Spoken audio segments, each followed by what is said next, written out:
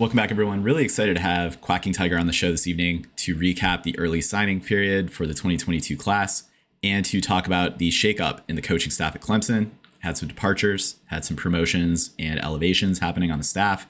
So great to catch up with Quacking Tiger as always and touch base on the state of the program. Coming up, just want to let everyone know about a few shows we'll be having. We'll be doing a Cheez It Bowl preview and a Cheez It Bowl recap show. Looking forward to catching back up with Ben about just what's going on with the program right now. Clemson basketball, Clemson soccer, Natty, just so much going on in the world of Clemson athletics. So, hoping to take some time to recap on all that. Wanted to send everyone happy holiday wishes. And as always, go Tigers. Unbelievable. Cool. Ice water in his veins. I couldn't think of a better place to end the street in Death Valley, South Carolina, baby. Guys going down, guys stepping up. That's what football's all about. And they say we can't do it. What they say now? One day is fine and next is black. So if you want me off your back, well come on and let me know. Should I stay or should I go?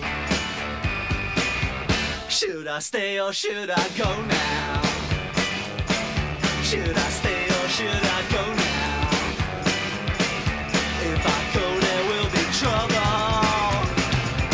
and if I stay it will be double.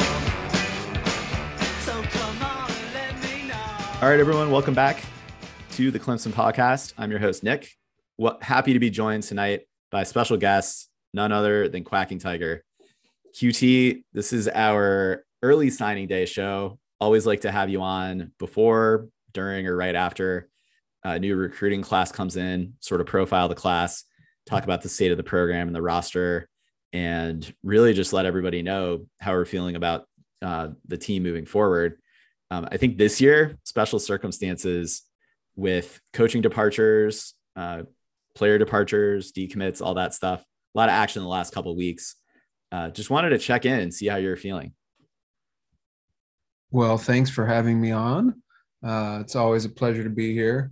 I'm going to be try to be as positive as possible. I've been accused of being too negative lately on the Twitters and different forums. So, I'm trying to be as optimistic as possible considering the current Clemson circumstances. So, I'm not feeling great though. To be honest with you, I'm not feeling great. And this show is as much about getting those feelings out, talking through it as anything. Let's hit right off the top. One of the reasons I think for our continued melancholy is the departure of not one, but two core building blocks of this program's success over the last decade. Defensive coordinator Brent Venables, and confirmed earlier this week, Tony Elliott, lead offensive coordinator. Losing these two guys, QT, obviously had an impact here on this recruiting class for the 2022 year. But just in general, like the feeling of Clemson fans, this potentially being, it certainly is the end of an era, could be the end of Clemson's perch, really among the top 3 to 5 programs in the country, depending how it plays out. But any thoughts about how kind of the coaching departures played out and early thoughts about their replacement hires that we found out about the last couple of days?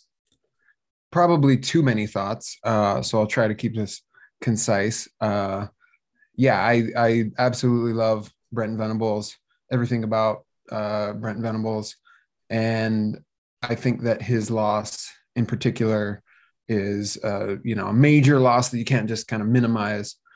He was Clemson's, obviously the defensive coordinator, but he was also an underrated recruiter. He was one of the most energetic and kind of visible recruiters on the staff out of everyone. And he also was one of the few people, and I think that this is an underrated thing about Brent Venables. He's one of the few people who could push Dabo in that building to do things that, Dabo may have been a little bit uncomfortable about. And he pushed always to have more defensive takes. And some of those pushes were really key contributors who ended up, playing a large role in Clemson's run. And so, I think you lose a great defensive mind. You lose someone who's passionate, motivated, help push the culture at Clemson, help sustain the culture at Clemson. But also somebody who was a great recruiter and had a kind of a culture of recruiting.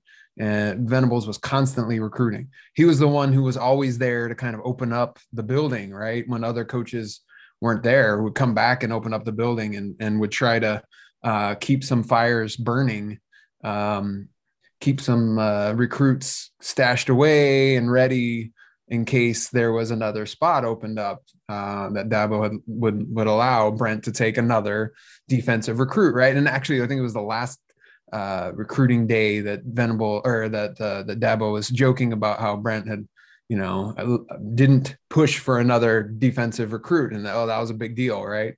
That's because that was one of the things that Venables really did, and I think that helped the roster. So you lose somebody who's just demanded a lot of respect in the locker room, who injected, his passion for the game, and he was a large part of building the culture. So yeah, I think Venables is a huge loss.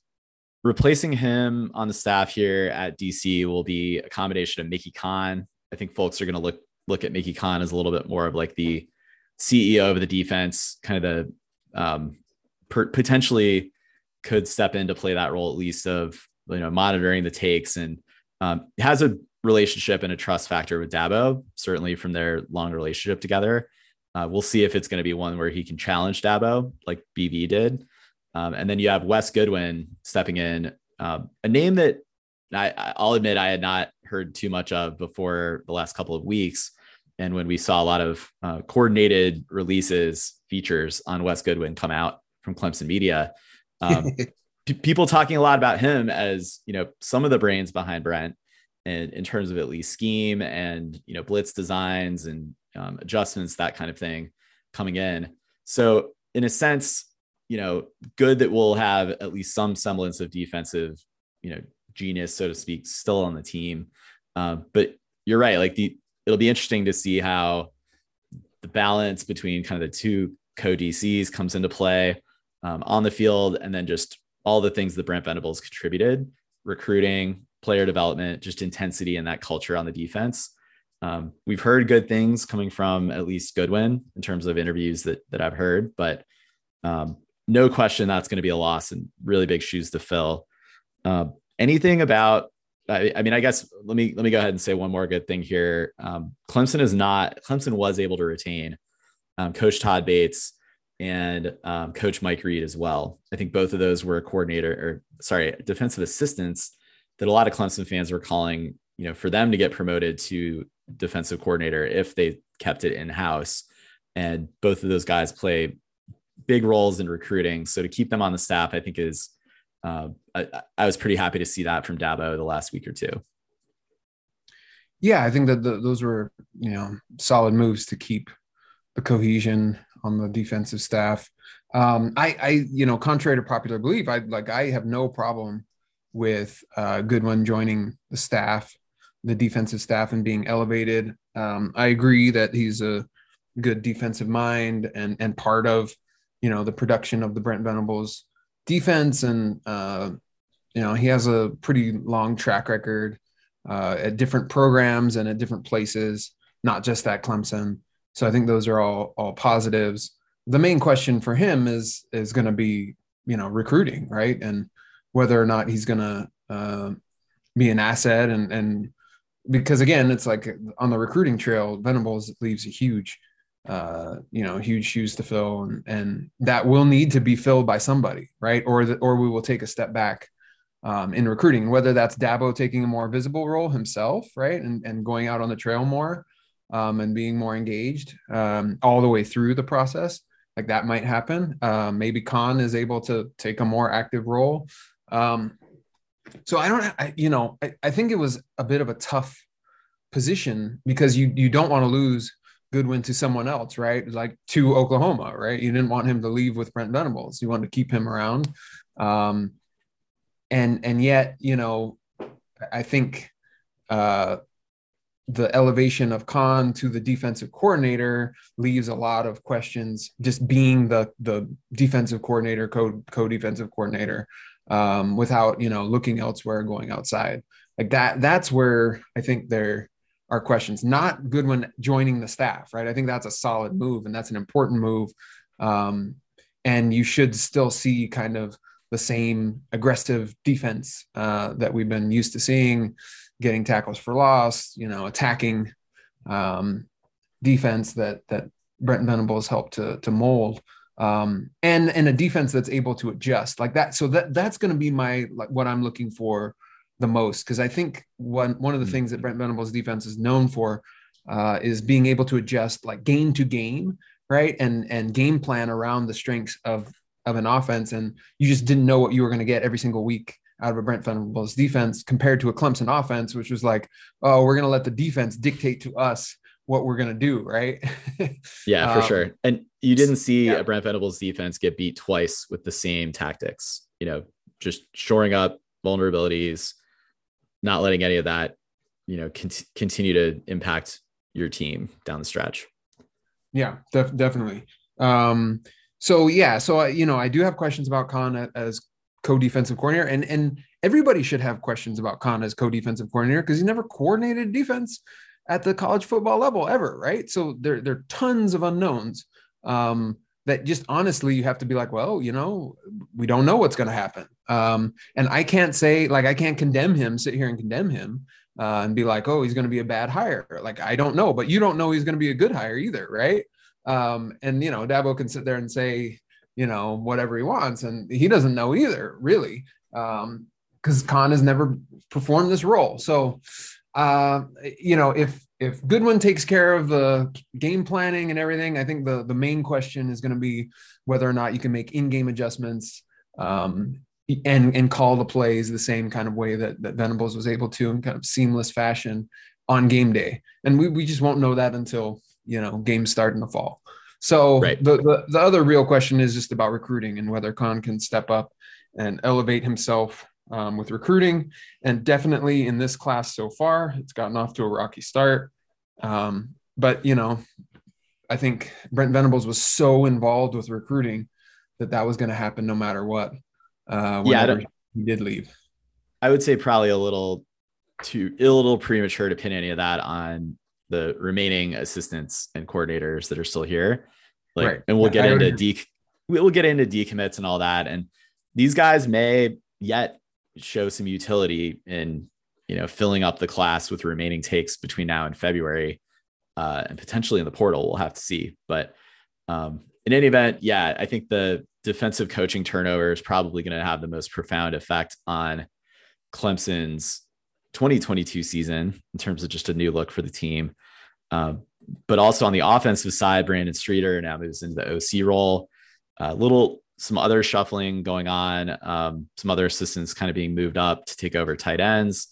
I don't know if we've heard anything about Robbie Caldwell's status. QT, I don't know if you have an update on that, but Tony Elliott's gone.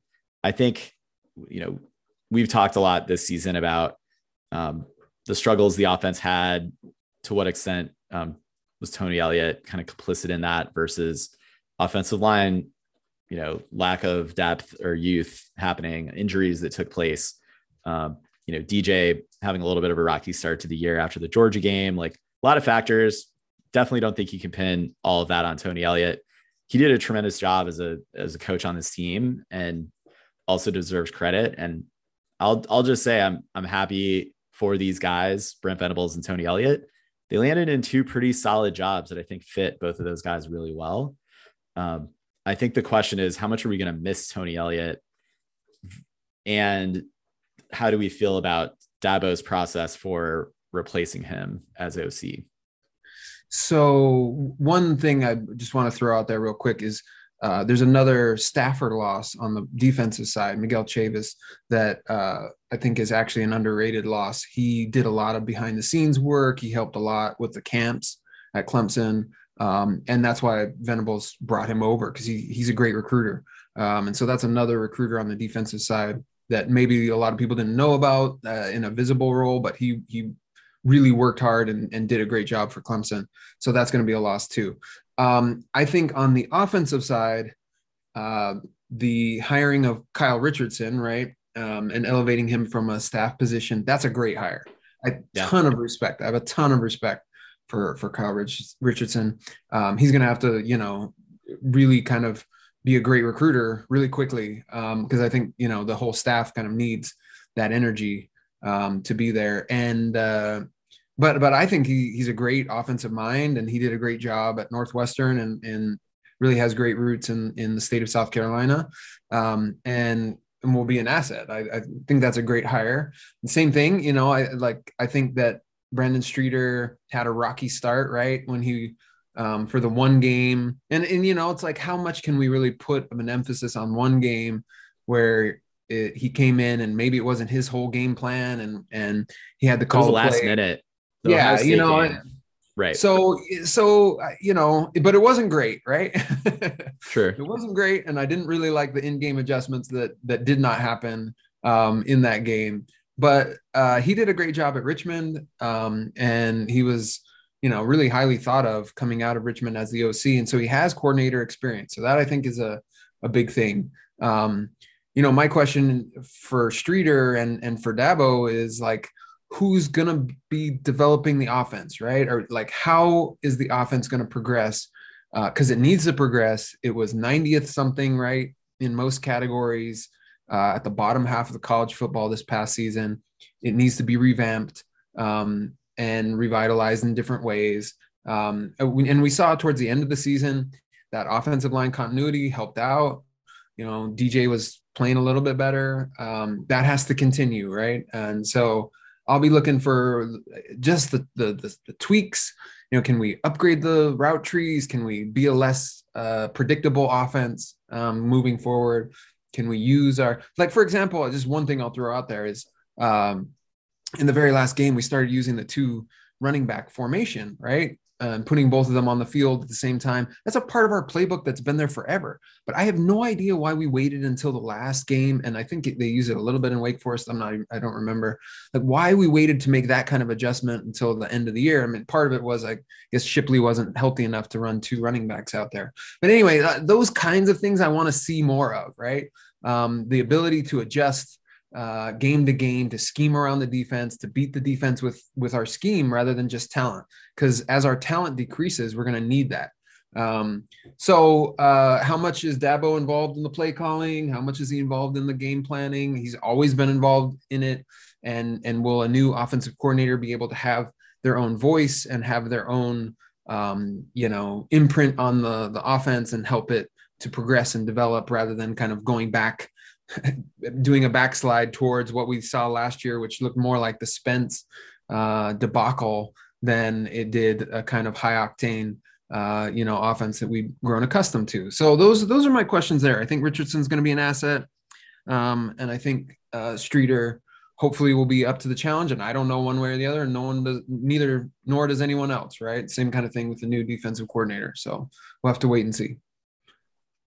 Yeah, and we're going to bring on another STS writer and guest to do the bowl preview.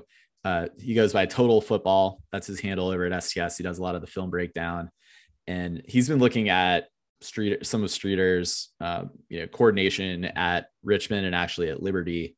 So looking forward to getting a little bit more of a closer look at what to expect from Streeter as well as Richardson. And by a proxy of having those 2 guys do passing game coordination and offensive coordination and play calling.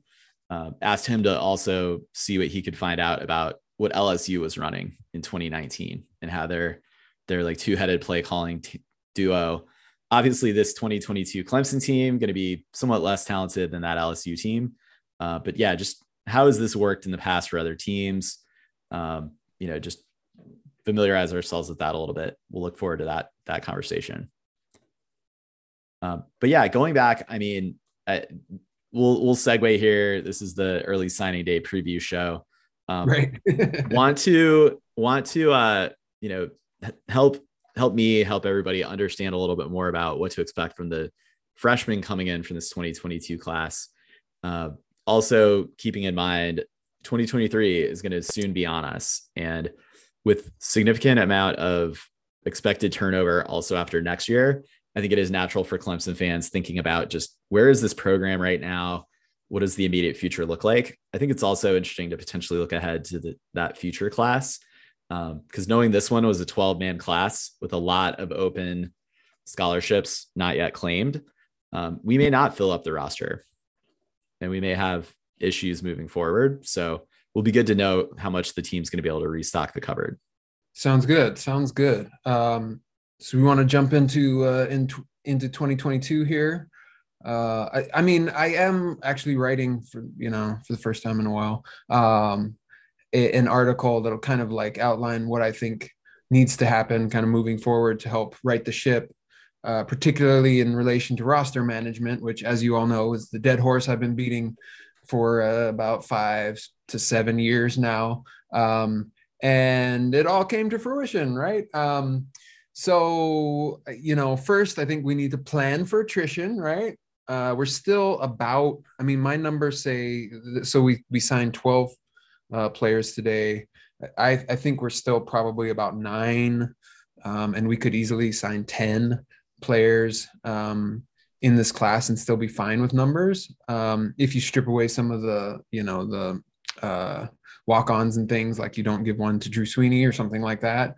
Right. We could, give 9 scholarships out. So there's a lot of room to either fill with roster and with portal. And what I want to emphasize to Clemson fans right now is I know I talk about this a lot, but you have to have as full a roster as possible, right? You have to get to that 80 number, particularly in the portal era, because you don't know when you're going to lose somebody, right? So even if you signed an absolutely full class right now, I think you could expect to lose maybe, 2 to 3 players, either to injury or to the portal by the time fall camp closes, right? So 85 spots, it looks like with 12 recruits. Oh, yeah, I said 80, didn't I? I'm sorry. 85, of course, 85.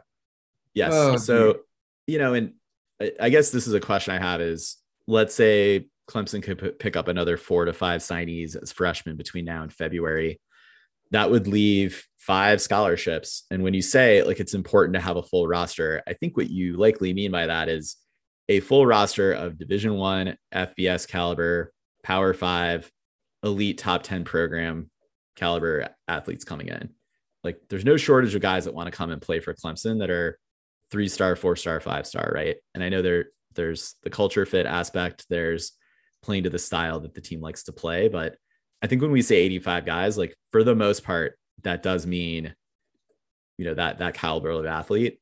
Certainly Dabo's built the program culturally around leaving 1 to 2 to 3 scholarships a year for the walk-ons. All for that, particularly when, they've earned that spot over time at the school. But I think looking ahead, we have 10 spots.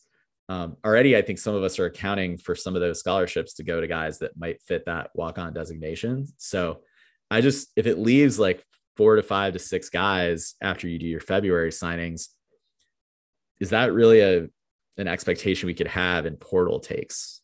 Like, yeah. So, Coach Sweeney likes to give his long snapper a scholarship, and he likes to reward, special teams players with scholarships. So, you have to bake that in as well. But yeah, all teams in college football try to get to the 85 number, as close to it as possible. And actually, this is a great thing, right? Because in the portal era, you're definitely going to lose scholarships. So I think the solid strategy is you get to 85, you'll absolutely lose a few of those, and then you get to hand those to the walk-ons, and that's great, right? And, everybody talks about Hunter Renfrow, and, he's a great story, but he's the exception to the rule, right? He's the ultimate exception to the rule. He also was a great college or high school football player, by the way. And he earned his right to get his scholarship, not immediately, but he earned it on the practice field. And he was rewarded with it, and he did great. But he wasn't, like, Renfrow was a pretty dang good prospect and could have gone to a lot of different places, but he chose to walk on to Clemson. So it's a little bit different scenario than some of these others. But anyway, neither here nor there, but yeah, you got to get as close to 85 as possible. And you have to do that in either carrying a bigger recruiting kind of map, Call right? it, call it a freshman class, right? Like a Yeah, freshman yeah. income class. Like this year, we could have signed easily 25 players and not even blinked. Um, Mm-hmm. and this whole one in, one out method doesn't really equate in the portal era. So you have to carry a larger roster of potential recruits, and you have to sign bigger classes because you're inevitably going to lose those players to the portal. But the portal can be a good thing in some ways because it helps to thin out the roster rather than carrying dead weight, right? A player like Lay, for example, he wasn't going to see the field at Clemson, so he left. So that opens up a spot. Like that's a great opportunity, right? Because we weren't going to cut him or force him to leave like other schools, but he left of his own volition. So okay, we can replace him. Like that can be a healthy thing for the roster, but you have to recruit larger numbers and you have to entertain the portal. And I'm not talking about like building the whole entire roster from the portal. I'm talking about strategically improving your current talent, strategically looking at position groups and adding something like 4 to 5 players a year. And I don't think filling a gap on the depth chart at a position of need where you maybe have had those transfers that you didn't expect or NFL departures you didn't expect. And I mean, the question there also is like, when the team finally does start to take transfers, do we see it targeting a profile more like freshmen and sophomores who can come to Clemson, get their degree here? Or is it, look, we just got to bridge the 2022-2023 gap. By the time we get to the 2024 class, like hopefully the numbers will look better across the roster and you won't have as much of a glut from like the COVID year and super seniors still around and all of that. Like we just got to get through the next 2 years. So yeah, let's take a couple seniors, plug some holes. I could see the philosophy going either way with that, just with Dabo's deference to the importance of an education. But in my mind, it's like, we got these holes to fill. Would love to do that with some guys that have been through, a D1 programs, strength training, procedures and have seen playing time on the field and that kind of thing. Like I welcome that experience if we can find the right culture fits. I mean, I'm a cutthroat kind of armchair coach. And so anywhere that I see a talent upgrade, I mean, this is what Alabama and what Georgia do, right?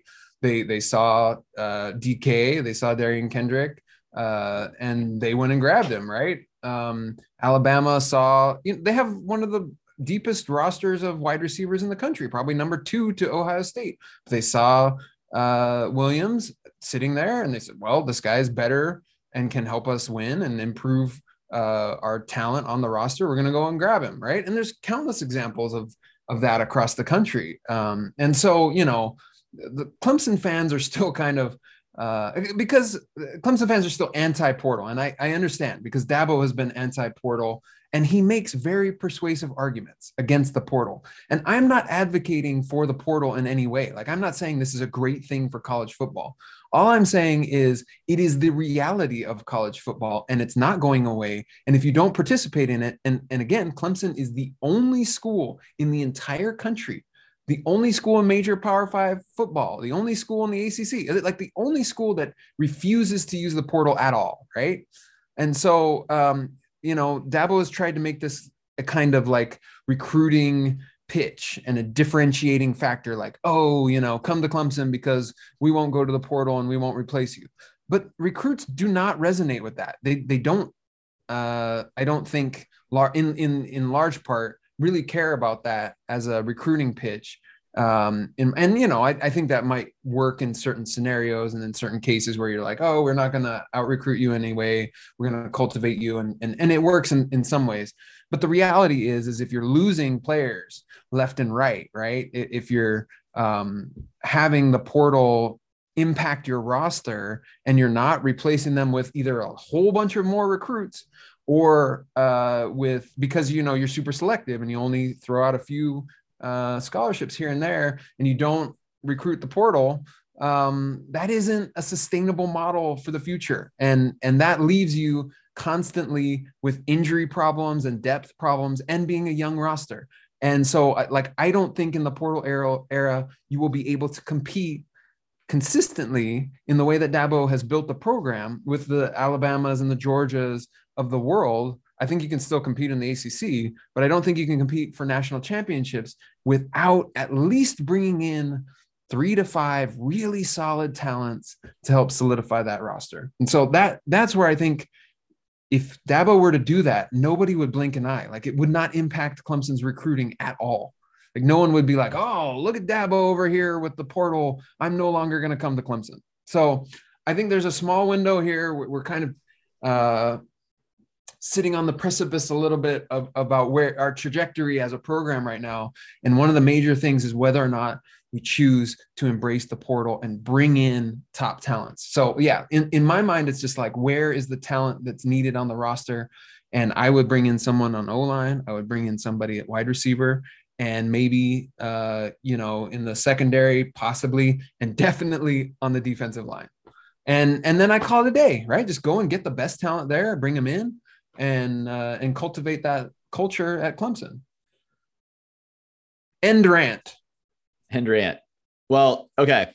We've addressed the gaps. We've addressed the needs on the team. We've addressed the coaching turnover. Let's get into the guys that are coming to be Tigers. Yes, and being positive, right? I'm supposed to be positive.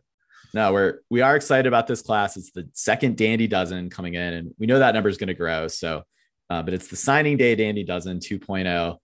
I think we got to start here, QT, with the most celebrated guy coming in this class, quarterback Cade Klubnik, number 1 ranked recruit at the quarterback position.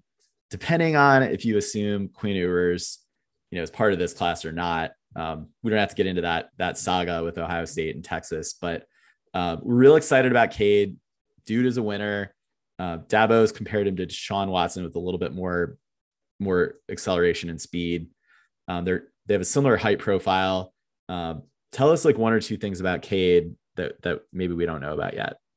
Awesome. Yeah. I love Dabo's comparisons because it's like every player has like an NFL. Yeah. I think people are finally catching on that Dabo's never met a recruit he hasn't been able to project as like a, it wasn't Tyson Pumachan, like Russell Wilson or something like that.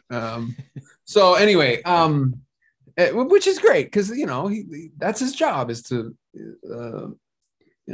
celebrate these players, and they should be celebrated. So I have been a big Cade supporter from the beginning, and I'm just gonna throw this one out here, right? I said that we should offer Cade before he got offered. I thought he was a better quarterback prospect than Simpson, who turned Clemson down, and the coaches wanted Simpson, and then came back to Cade and offered Cade after Simpson went to Alabama. And I think that was just a blessing. That was a gift, because to me, Cade was the best quarterback in the state of Texas. And I think that the Ohio State now Texas commit is overrated. And I think that Cade is the better fit in terms of his mobility for what Clemson has wanted to do with their quarterbacks. And he's a great runner. He's really intelligent. And he has, that grit, right? Clemson grit that we kind of talk about with the basketball program and the football, the soccer program now.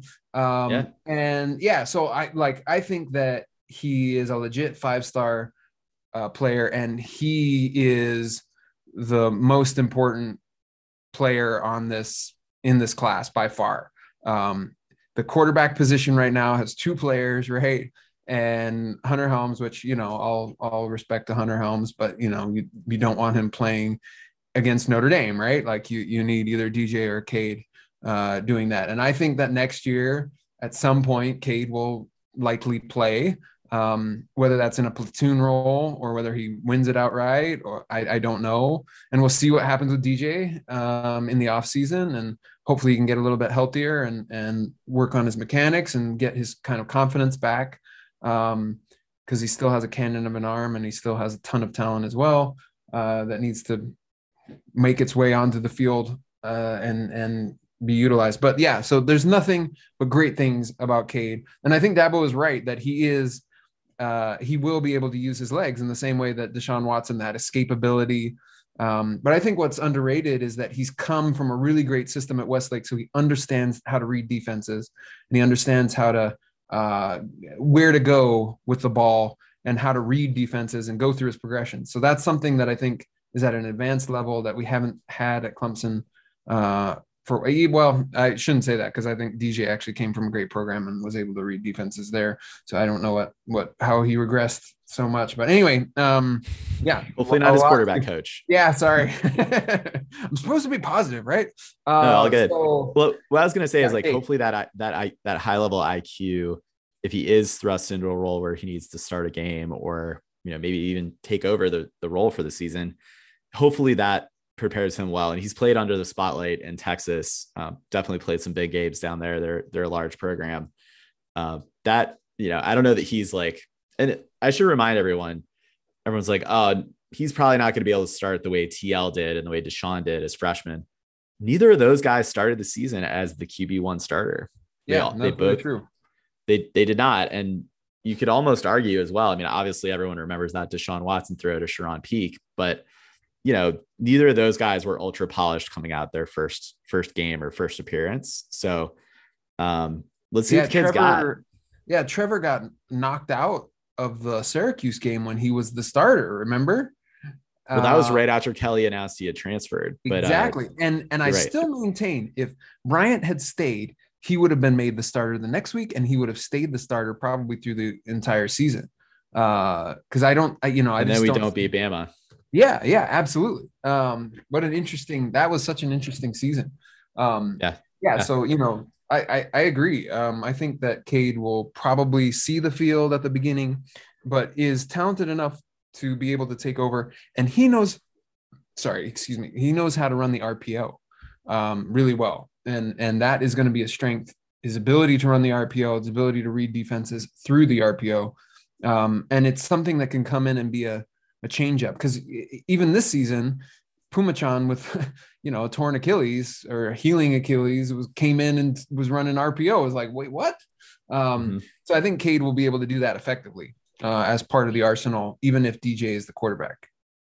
Yeah, and that's where you might get to see some platoon action where he just gives you that change of pace. Hopefully not anything like we saw with Justin Fields and Jake Fromm, but we'll have to see.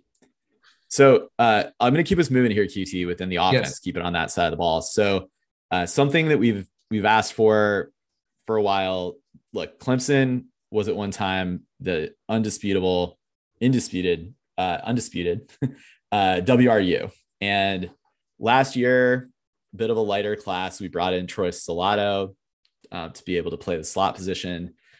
Really also saw a little, and obviously I like to call them the Collins twins and Will Taylor as well. So pretty good freshman class this last year. Saw a lot of those guys contribute on the field in ways that some of the upperclassmen who Clemson may think at this point we didn't hit on in those classes prior, with the likes of Ladson. I know Ngata has been hurt. EJ Williams dinged up a little bit this year too.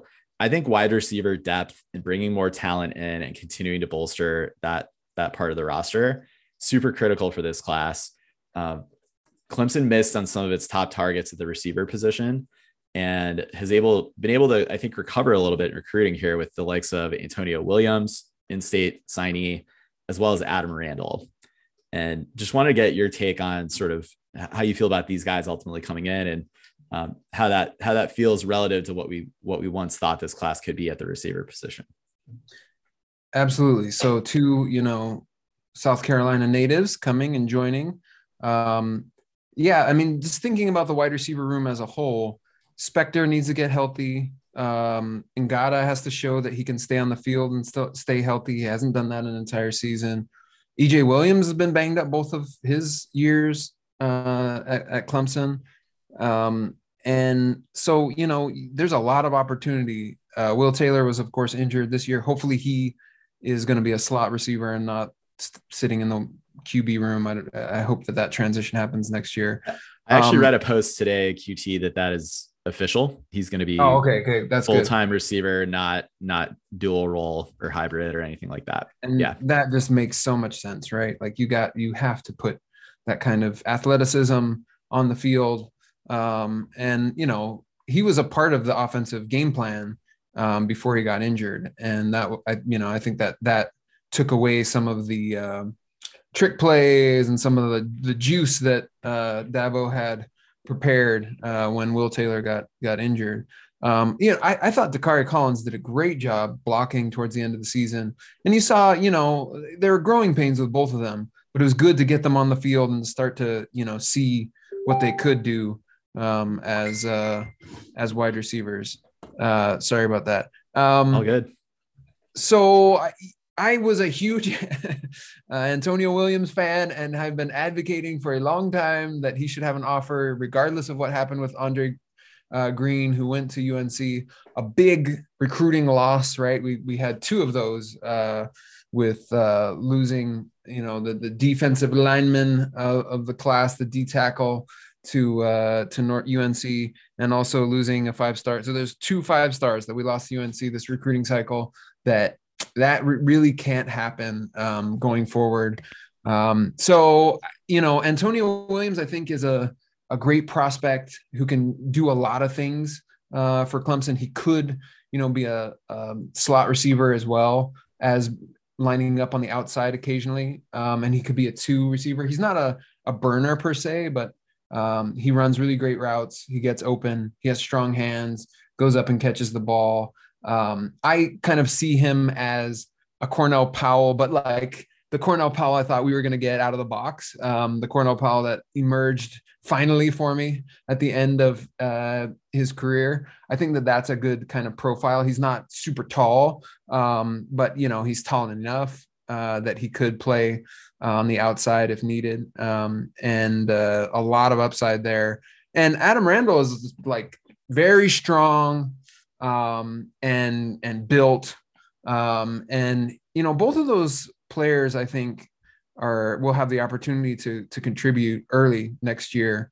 And we saw this year that a few guys get injured, and we were down to not only walk-ons but like walk-ons, right?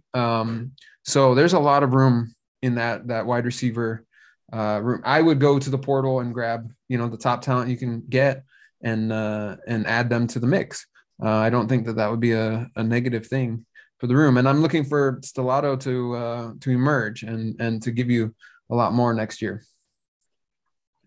Do you think, in terms of remaining need, as you look at that room, is it a big bodied boundary guy, or are you thinking like a speed guy at the field position?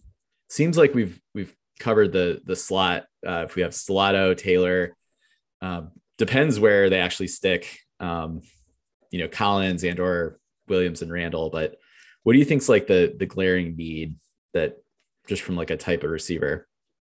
Well, I mean, Green is who they profiled. It was, a outside deep ball, highlight reel catch kind of person, right?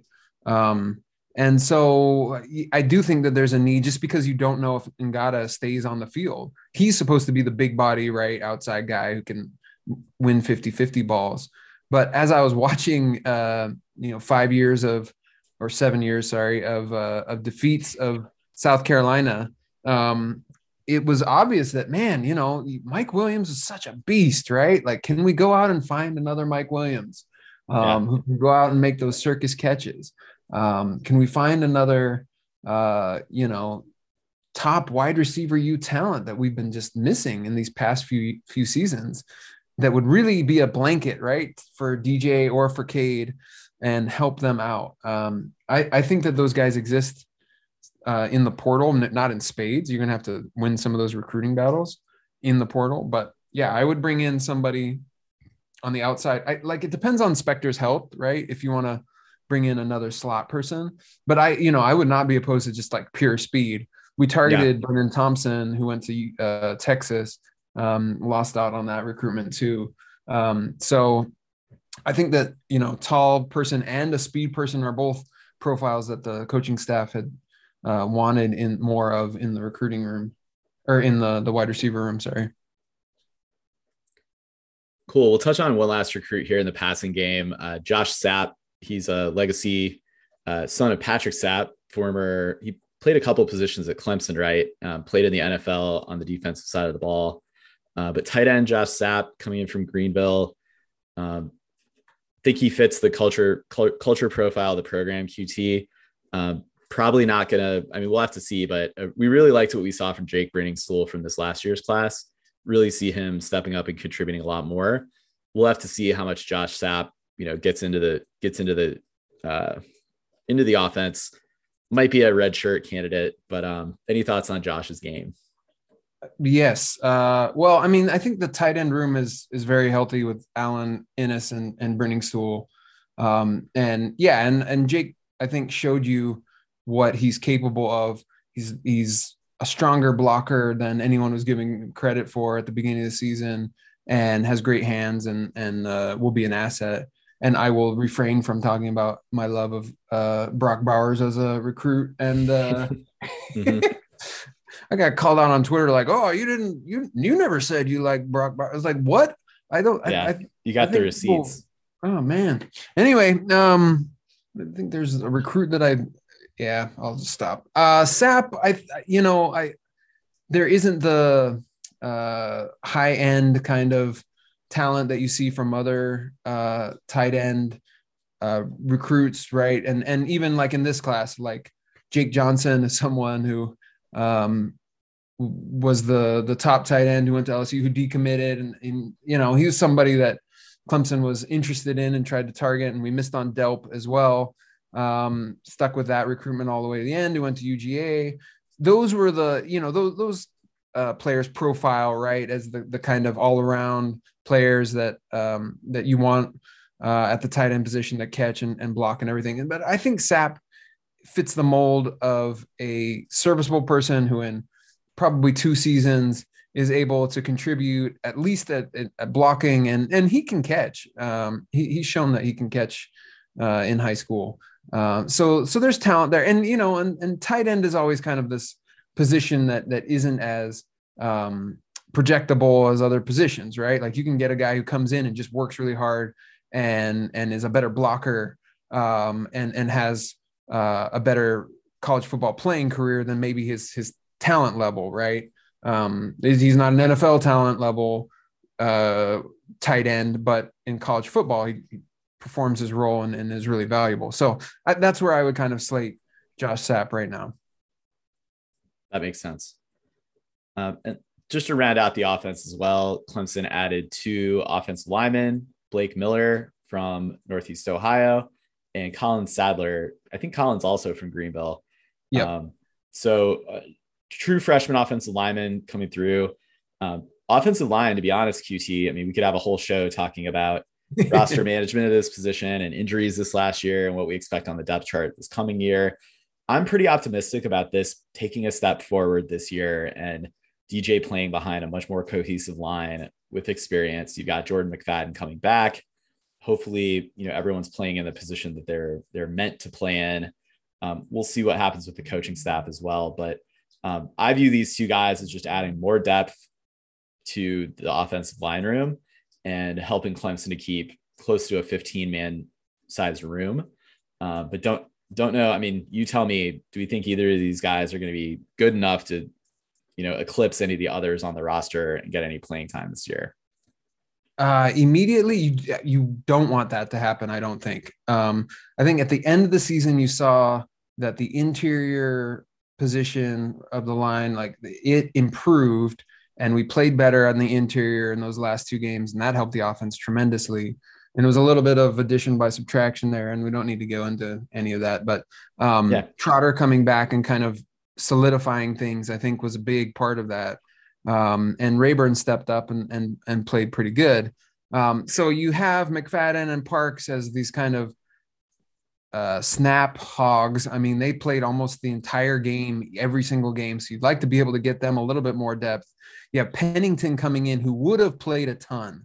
I mean, he was ready to really play a lot, and he was a huge loss. So if he can come back from injury, if Lay can provide some depth at tackle, and Mays can take another step, and you don't lose anybody to the portal, that's another factor here. It's like you lose another player to the portal. I mean, I don't anticipate it in O-line, but that sets you back. So, I mean, really what we're talking about is like whether it's okay to bring in 2 players at O-line any year, and whether or not that leads to healthy, stable development at O-line. And to me, 3 should be the minimum. And I think that the coaching staff should have taken another offensive lineman. I hope they'll explore taking another offensive lineman in the recruiting class, but I don't really see anybody out there now who would be an upgrade in talent, and you don't want just another body at offensive line. So I really hope we go to the portal and try to recruit a few Virginia offensive linemen, Transfers. particularly a Remington Award finalist, whatever. Yeah. Anyway, that's a let's guy do that. that's a guy that then, you have Mason Trotter, back him up. You got Linthicum learning from a guy that is a Remington Award winner for his next 3 years of eligibility that he's got left after this season. Like, I think that would be amazing. And then you've got like serviceable depth, that would elevate. Like, so that's why I want Clemson fans to just like understand, like, you're bringing in like a 5-star, a 6-star player, right? You're elevating beyond Mitch Hyatt level, to be honest, yeah. And somebody who's proven, right, that they can play at a high level, like you said, and that can make all the world of difference for an offense. If you have like just a road grader at center who's a great pass and run blocker, can do all of it, is very intelligent. Not to say that then you move Trotter to the guard position where he's very serviceable and would do really well in combination with the center. Like, wow, that makes your offensive line go from this like slightly above average to maybe elite, right? And maybe you can run behind that offensive line all year and pound people in your running attack. So anyway, I would put all of my energy right now into making sure that happened. And to my Clemson booster friends who can hear the sound of my voice, like, it's legal now. Texas has shown like one model that you can pull off, and being able to attract, through NIL, and nobody likes it, right? And it's horrible for college football. We can all agree on that, but it's also the reality of what it is right now. And Clemson is losing that game. Let me just throw that out there. Like, Clemson is losing that game right now, and we need to up our ability. Anyway, so I agree. Blake Miller is actually a lot better than I think his recruiting ranking right now. I think he's developed a lot better, and he's the one who I would peg as possibly being somebody who could work his way into the 2 deep. And then, I think Sadler has a bright future. He needs a little bit more development and refining, but he'll be able to contribute, I think, in a couple of years. Yeah, I think I hear you on. He'll need to as well. Sorry. He'll need to, because there's only 2 of them, right? Yeah, and as time moves on, we're going to lose McFadden and Putnam this year. I think the juniors will stick around. I don't, again, transfer portal is always there, but don't see those guys going to the league. But you do want to just stay ahead of the numbers. And let's say Clemson does bring in an upperclassman from the transfer portal. That's going to be great for this coming season, but they're also going to be out the door soon enough. So I think taking a 3rd freshman here in this class would be something that you could continue to manage your numbers at that position for injury purposes, for unexpected departures, for all that attrition. And to be honest, like, the hit rate on offensive linemen is not so high that, talent evaluation can work out with just taking 2 guys. It's really something you want to see them add another body there this class. And I would just add, the nice thing about the portal is you can go back to the portal next year. You could bring in another there's nothing keeping you from continuing to try to, go that route as well, to fill in any gaps that come out when you miss on your recruits that come through and don't pan out. And okay, we'll slot in another. And that doesn't mean that like you take a ton of players with the portal, it just selectively, right? And use it to your advantage. Anyway, all right, moving on to the defense, right? Let's do it. Yeah, keep it moving. So, who is your favorite defensive line take in this class, QT? Well, there's so many to pick from. It's depressing, man. I wish that there was someone I could select right now, but there are zero defensive line takes, and it's kind of not good for Clemson program, particularly one that just, had a bunch of first round defensive linemen a couple years ago. So yeah, nobody. Anybody you want to talk about? It's tough. And I think we talk about Dabo talks about wanting to take some more guys between now and the February signing day. You tell me, like, is anybody, I mean, we need to sign someone, but is it really going to be someone of the caliber of defensive lineman that, we've come to expect at Clemson? Probably not. No. This is another potential transfer portal situation. I think this is where I would look to grab somebody that was recruited for the 2021 class when you weren't taking college visits, campus visits. You were recruited over Zoom. They probably didn't see your player last year of high school. You just had the wrong fit. Were we recruiting any of these guys out there potentially at the time? So we may have culture questions already answered. Like, this is where I'd like to take through the transfer portal someone that you're going to bring into the team to be part of the program long term. But that's just hopes and dreams at this point. So it's a tough situation. I don't know of anybody that fits that profile. That the Clemson coaches have seriously considered so far. And it's not that there haven't been programs who have lost, defensive line talent. But yeah, we are behind the 8 ball. I mean, we rode a few of these defensive line recruits. We obviously lost Campbell to Alabama, and that hurt. But we got beat for a lot of different defensive linemen throughout this cycle. It was not a good cycle in terms of kind of culture fit, I think, for some of these players. But Alabama and Georgia and UNC were able to beat us for the guys that we wanted. And so, yeah, I think if we were to bring in bodies that they would be a little bit of project kind of stretch people or players at this point. There's a few that I think we could get. But I think you're looking at a more 3-4 defense moving forward in the near future here, just because there isn't a lot of depth. So I turn the page to trying to keep KJ Henry, because I don't think Xavier Thomas is staying at all. Despite what Dabo said in the press conference today, that was kind of weird. It's like, no, I'm pretty sure XT is going to be moving on to the league and trying to be a YouTuber, playing video games professionally. And he's good, by the way.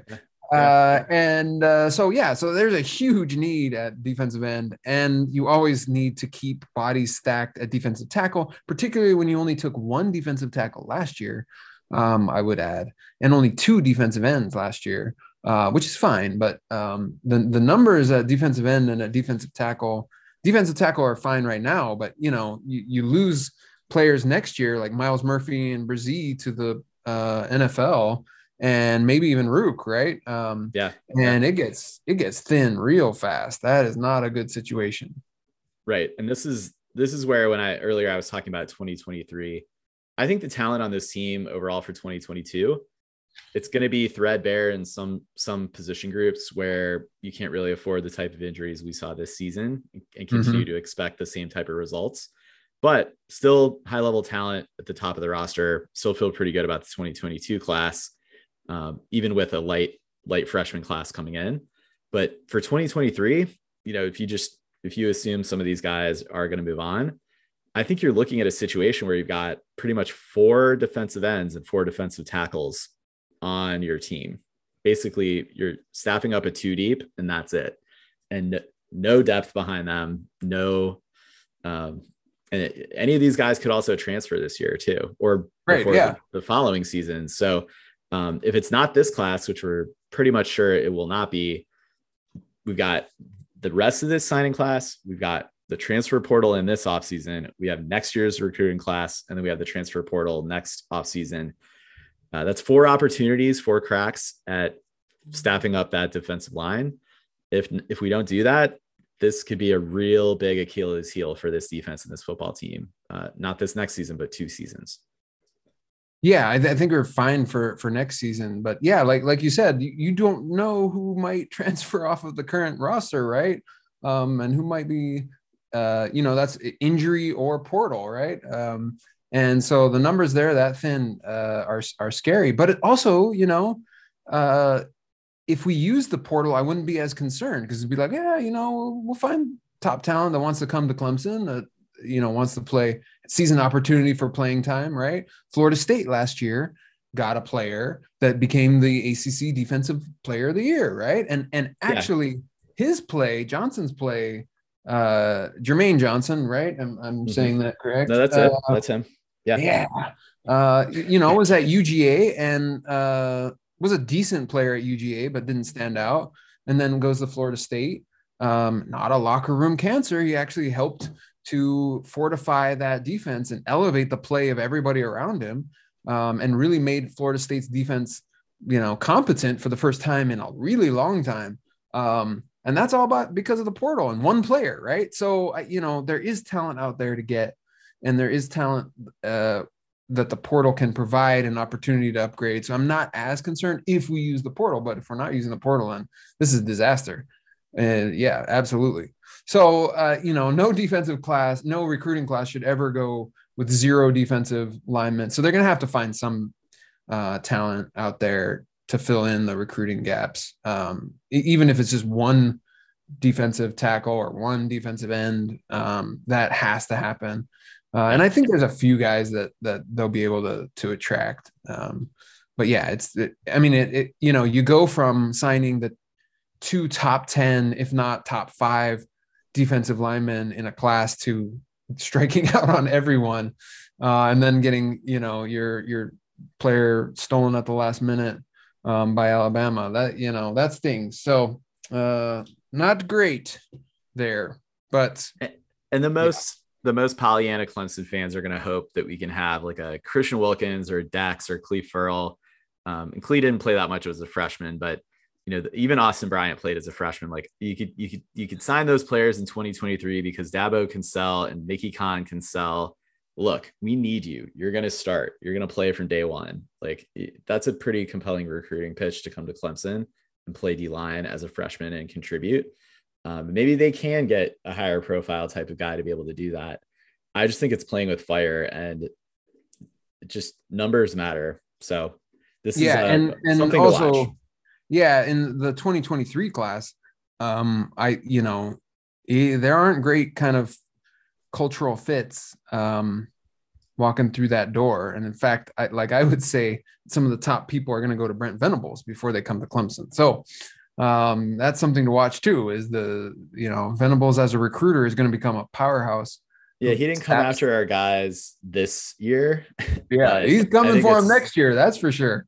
Like Overton or, some of these other defensive linemen that I think, yeah. And that's where I'm sorry, like NIL is going to play a big part of the 2023 recruiting class. So if you aren't playing that game either, if you're not playing the portal game and you're not playing the NIL game, I don't know who you're going to get that's like a top elite level talent right now.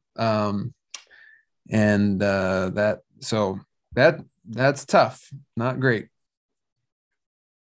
So anyway, sorry, that wasn't as positive as we were supposed to be having. So on to linebackers then, right?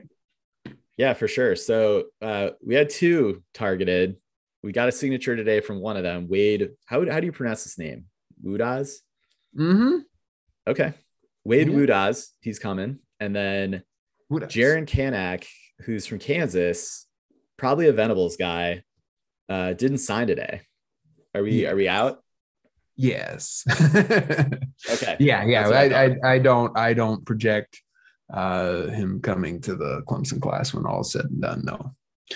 So, and I would not have foreseen at the beginning of this recruiting class having Wade in the class, and so I think he can be a solid player, and I'm refrain from harsh judgment on the day in which he has signed with Clemson, and it's very good that we were able to land him, but he wouldn't have been, on my top 10 list of linebackers that I would have wanted initially. So I think, yeah, especially not signing Connect, then you don't have this amazing speed that you were hoping to get. Somebody who could play outside linebacker or maybe grow into being an interior player, but still have a good amount of speed.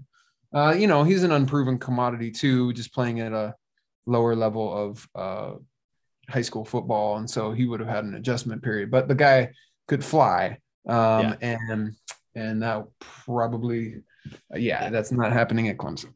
So, and I think, look, you're going to lose Brent Venables. You're going to lose, no one else even came close to coaching linebackers. Right. Some type of attrition here is probably to be expected. And I think we've had a really solid previous 2 years at bringing in good talent at the linebacker position. Pretty happy with what we got in, obviously Simpson, but also Levante Bentley, and later on Barrett Carter and Jeremiah Trotter. Like that room, I feel really good about that room. I think no matter what, losing Venables, we're going to have a tough freshman class here. So yeah, see what they can do, I guess, from now till February. I don't know that it was like critical to hit on a linebacker in this class. Maybe that's something that they can double down and focus next year with a much larger room to fill. And again, like we sound like a broken record, but linebacker, finding the right culture fit, potentially look at the portal for that. Yeah, well, I think you're absolutely right. Like Trotter, Carter, Simpson, keeping all three of those and keeping Makuba. And I tweeted about that too, and everybody, it's like not all those players that I just named right there were completely solid, right, when Brent Venables left. And so keeping them, that is your main, I think, recruiting focus for the linebacker room right now, because Trotter is an all-star in the making. Simpson is already an all-star. Carter has a elite, I think, ceiling and gives you a bunch of scheme versatility.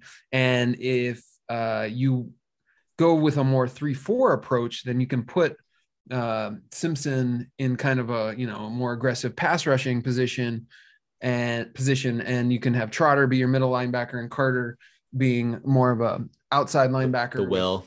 Well, playing will and also playing in coverage a little bit too, which just gives you more versatility there, along with Simpson playing some more coverage and rushing the passer. And I think that's a great combination right there. And then you rotate Bentley in maybe at will, and you get Carter on the field in different ways too, as a possibility. So that's great, right? And that nucleus will be there for another few years. So I'm not too concerned about linebacker right now. But I think Wade gives you some interesting upside as a smaller but like faster kind of outside linebacker right now, Sam-ish profile, I think. Gotcha. And then maybe wrapping it up with the defense with secondary takes. This was really what I was hoping we would come in here and talk about, was just the best DBs class that Clemson's seen in a really long time. I still think with the guys that Clemson brought in, the trio of Sherrod Covell, Toriano Pride, and Jaden Lucas, still feel really good about those guys coming in. This is going to be, you can never have too many quality cornerbacks or safeties. Look no further than the Ohio State game and the LSU game for what happens when you're thin at those positions. The last 2 seasons, how Clemson went out. So great to have these guys come in. I think you can't look at that and not think about losing Everett and losing Sab, and not think of what this class could have been. So, I think that the loss of Everett is the big loss to me. I think he had the ability to give you, either a corner or a kind of covering the slot or covering safety. And he had a lot of versatility and was a high-end talent. I think, to me, Keon, he goes to Michigan. To me, he was always a bit, I hate saying something like this because it sounds like it's sour grapes, but you could see his, let's just say this, from the beginning of his recruitment to the end, he slid in position rankings, right? So that's not me saying that. That's just like what the industry said about him. And now I will say it. So I agreed with kind of how at the beginning he was maybe over hyped, and IMG kind of exposed a little bit of some of the thorns there. And that isn't to say that he can't be a great defensive player. And I think actually his style of play fits with what Michigan does with some of their players and how they position them. So I think he still could have a really solid career, but he wasn't like a speed guy in our second. And that's kind of, I think, what we needed more of than kind of like an enforcer necessarily, especially with Makuba. And hanging on to Makuba is really, really important. So, we needed more corner help than we did safety help with the emergence of Makuba. And Koval gives us that. And he's a hitter, and he does a lot of great things in the secondary. So, I do think that losing Everett was a huge loss. And I think we should have gone and tried to grab somebody else. And maybe we will in the second kind of recruiting period here, but we have two really elite corner talents. And that's where we're going to need to fill some holes when Booth, I think, probably ends up going to the NFL. And then we're relying on Jones, who has had, a little bit of an up and down career at Clemson at times. Fred Davis emerges, and then Wiggins kind of emerges. And I think that, Pride and Lucas are fast tracked to see the field sooner rather than later. And they help with special teams, and they help with some of those other duties and things. And maybe we can get them on the field faster than some of the other DBs. So I think that it's still a very strong DB class. We had built like one of the best DB classes in Clemson history, so it is kind of sad to see it go. But those three are solid contributors and will be the kind of core of the secondary moving forward and provide a lot of great depth. That sounds great. And it wordy, sorry, too wordy. Trying all to good. So much to say. And you touched on some of the guys that are going to head out. So good still to retain these guys. Again, could have been a blockbuster class. Still really solid. Any thoughts on Sherrod Koval? Yeah, no, I think he's a very physical downhill type of safety. But he still has pretty good coverage skills too. I think he surprises folks with how good he's able to track the ball. And he has a really long wingspan, goes up and grab. He's not the tallest safety, but he has the wingspan that kind of, you don't expect him. He just like snatches the balls with his hand, go gadget kind of arm up there, just like bam. And he's going to be like one of the most physical players, like from the get-go. That's just how he plays the game. And I think he's pretty instinctual too. And has played safety, so he knows how to play safety, and won't be kind of learning a new position. So I think there's a lot to like there about Koval. Cool. And let's wrap up the class, and maybe we could get like overall thoughts on where Clemson goes from here, just with the roster. Well, you don't want to talk about Robert Gunn and Jack Smith? No, I was bringing us back to special teams where. Look, not enough to have 2 scholarships going to special team specialists, in addition to a long snapper, which is still TBD and not filled. We'll probably take a transfer for that, but we'll see. It'll get filled for sure. Yeah, but we're bringing in true freshman kicker Robert Gunn III, Bobby Gunn, and a punter, true freshman Jackson Smith. Robert Gunn, I mean, getting BT Potter back, that's huge for this team, especially with question marks, with new coordinators on the offensive side. Having someone that solid as BT Potter, field position game he's going to play a huge role with that. So we feel really good about bringing BT Potter back. Robert Gunn doesn't have to contribute as a true freshman. That's probably also very good. He gets to learn from BT. So all things are good in the kicking game. Yeah, Potter coming back is just amazing. That's a huge acquisition, and something that's super underrated, right? Somebody who is 100% solid on kickoffs, like can put it at the back of the end zone every single time if you want him to. gives you, you know, a kicker who I like. For some reason, people were, you know, kind of like down on Potter. This was like, he had a great year. He did great this year.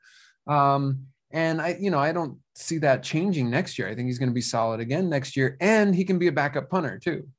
People forget that he does know how to punt. Aiden Swanson has to step up. Right now, it's his time to punt. I love bringing in Gunn, and just to your point, he gets to learn from Potter, and he doesn't have to step in right away. He can get a little bit stronger. He can work on accuracy and just acclimate to college football. And there's no worry that he's going to go somewhere else. Right. And transfer. Smith, I do know has a really strong leg, and that's a great pickup. I would love it as a preferred walk-on, like love it. Giving the scholarship. Hey, we got the room, right? All right. 5 scholarships to special teams is not ideal. But you know, that's Dabo has always given somebody a long snapper and a kicker a scholarship that other coaches wouldn't have. And so, you know, you just roll with it. But 5 is not great. It would be better at 4 and could be 3, but you know, we have it at 5. That is what it is. I'm glad we went and got somebody who's we see as like the future, right, with Smith. So, and you know, Swanson has he'll have someone pushing him. Yeah, exactly. Yeah, absolutely. So I love that. I like that Smith is here. I loved that he was a preferred walk-on and was happy to be a preferred. Like I don't think he was leaving to somewhere else. At least maybe I'm wrong about that, but that was my understanding. And wouldn't have needed an immediate scholarship, and one would have come open and he would have gotten it later, and that understanding would have happened. But anyway, we have the room, right? So might as well use it on somebody that has talent. So definitely a lot of talent with Smith. So that's where I'm at with special teams. Love having Potter back. Just love it. It's big time. So again, class isn't over. You know, we'll keep a close eye on over the next 2-3 days if anyone gets into this early signing period. If not, it'll be the late signing period or the standard one that wraps up at the beginning of February. We've got a bowl game before that happens, and I'm sure, you know, countless other coaching carousel drama across the sport. Hopefully all quiet on the at least the outbound transfer portal front for Clemson. And we'll see if we can pick anybody up coming in that time frame. But I just wanted to see QT, like looking ahead. Roster management has reared its head. It kind of has over the last couple seasons, but especially now when we look at the big gaps here. You know, if I'm gonna ask you to give me a number right now that we could revisit on a future show. How many portal takes do you think Clemson will take between now and fall camp closing? Oh, wow. How many do I think they should take, or how many will they take? How many will they take? Oh, man. I'm going to set the over under at 1.5 takes. And you're going over or under? I'm going to go over on that one. Okay. You think they go to 3? So, if I had to gamble and bet, I would say 3. But so, yeah, I think 3 is probably the number of what we get. Yep. And the number that I think we should take is 5 to 6. Yeah. And I think that should be the number in perpetuity. Like that should be the number forever. Taking 5 to 6 really. And I'm sorry, like, if you have over 1,000, how many players do you have in the portal right now? There's like 2,000 players, something crazy like that. Or there are at least 200 really good players out there. And, and you're recruiting and you're competing against other teams, but lots of good players have already tried to come to Clemson in the past few years through the portal. And Clemson has said to them, we're not interested in the portal and we're not interested in taking anybody. So whether that continues, it remains to be seen, but there have been in the past talented players who wanted to play at Clemson who we told no. And so I think you could find 5 players out there, and all those players who would help Clemson both to improve the talent, win games, and would be culture fits. I think that is possible, but it requires a dedication to the portal and wanting to use it. So yeah, so 3. That's where I'm going to go with 3. Okay.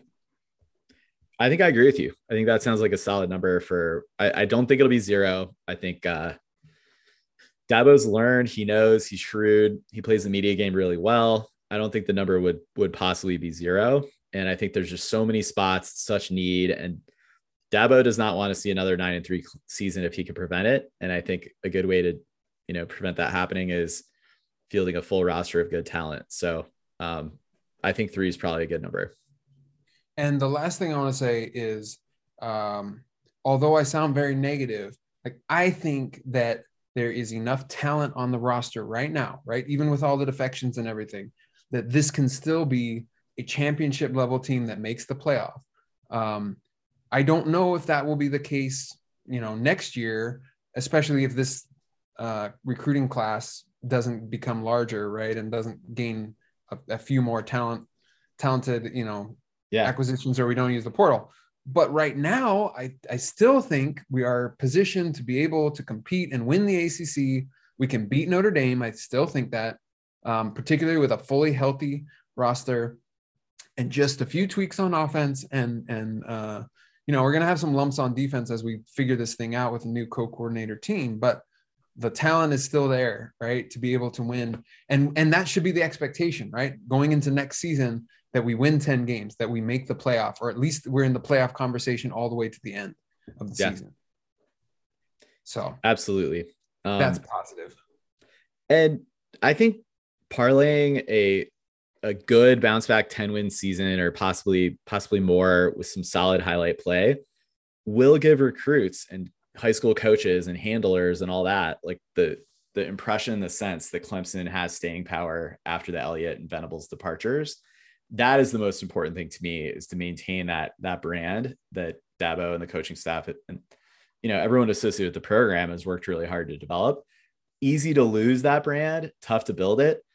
If you can, maintain that high caliber level of play and display that on the field, like hopefully that can translate to what is going to be a large class next year, but hopefully also a very elite class, because we need it. I mean, to me, it's got to be at least 25, if not 30 recruits to kind of maintain a healthy roster, if you're not going to use the portal at all. And I agree with you. Like, I think that the Iowa State game, like usually bowl games are meaningless, right? But in terms of like being able to sell on the recruiting trail, I do think that that the bowl game will be pretty important. And I actually do think that Iowa State is a pretty dang good team. Some of the, advanced metrics really love Iowa State. So I think that's going to be a challenge. And so it'll be important to kind of watch how the defensive coordinator, how the offensive coordinator operate, the co-coordinators on defense. Because it will be like, normally you just throw away the bowl game, right? And I'm totally fine with throwing away bowl games that aren't playoff games. But this will be, I think, instructive of how that those units are functioning and what we can kind of expect from them maybe in the future going forward. So a little bit more important than normal. But Iowa State is a good opponent and won't be a pushover. They'll be a tough team to beat. Well, the booster, our army of booster listeners at this point of the show are on notice to start, shaking the couch cushions. Let's get those NIL deals rolling for the 2023 class. That is the class that's got to be a winner for Clemson. Let's start building that brick by brick with this bowl game coming up, the Cheez-It Bowl, if memory serves. Yes, Cheez-It Bowl. It used to be the Russell Athletic Bowl. Now it's the Tangerine Bowl before that.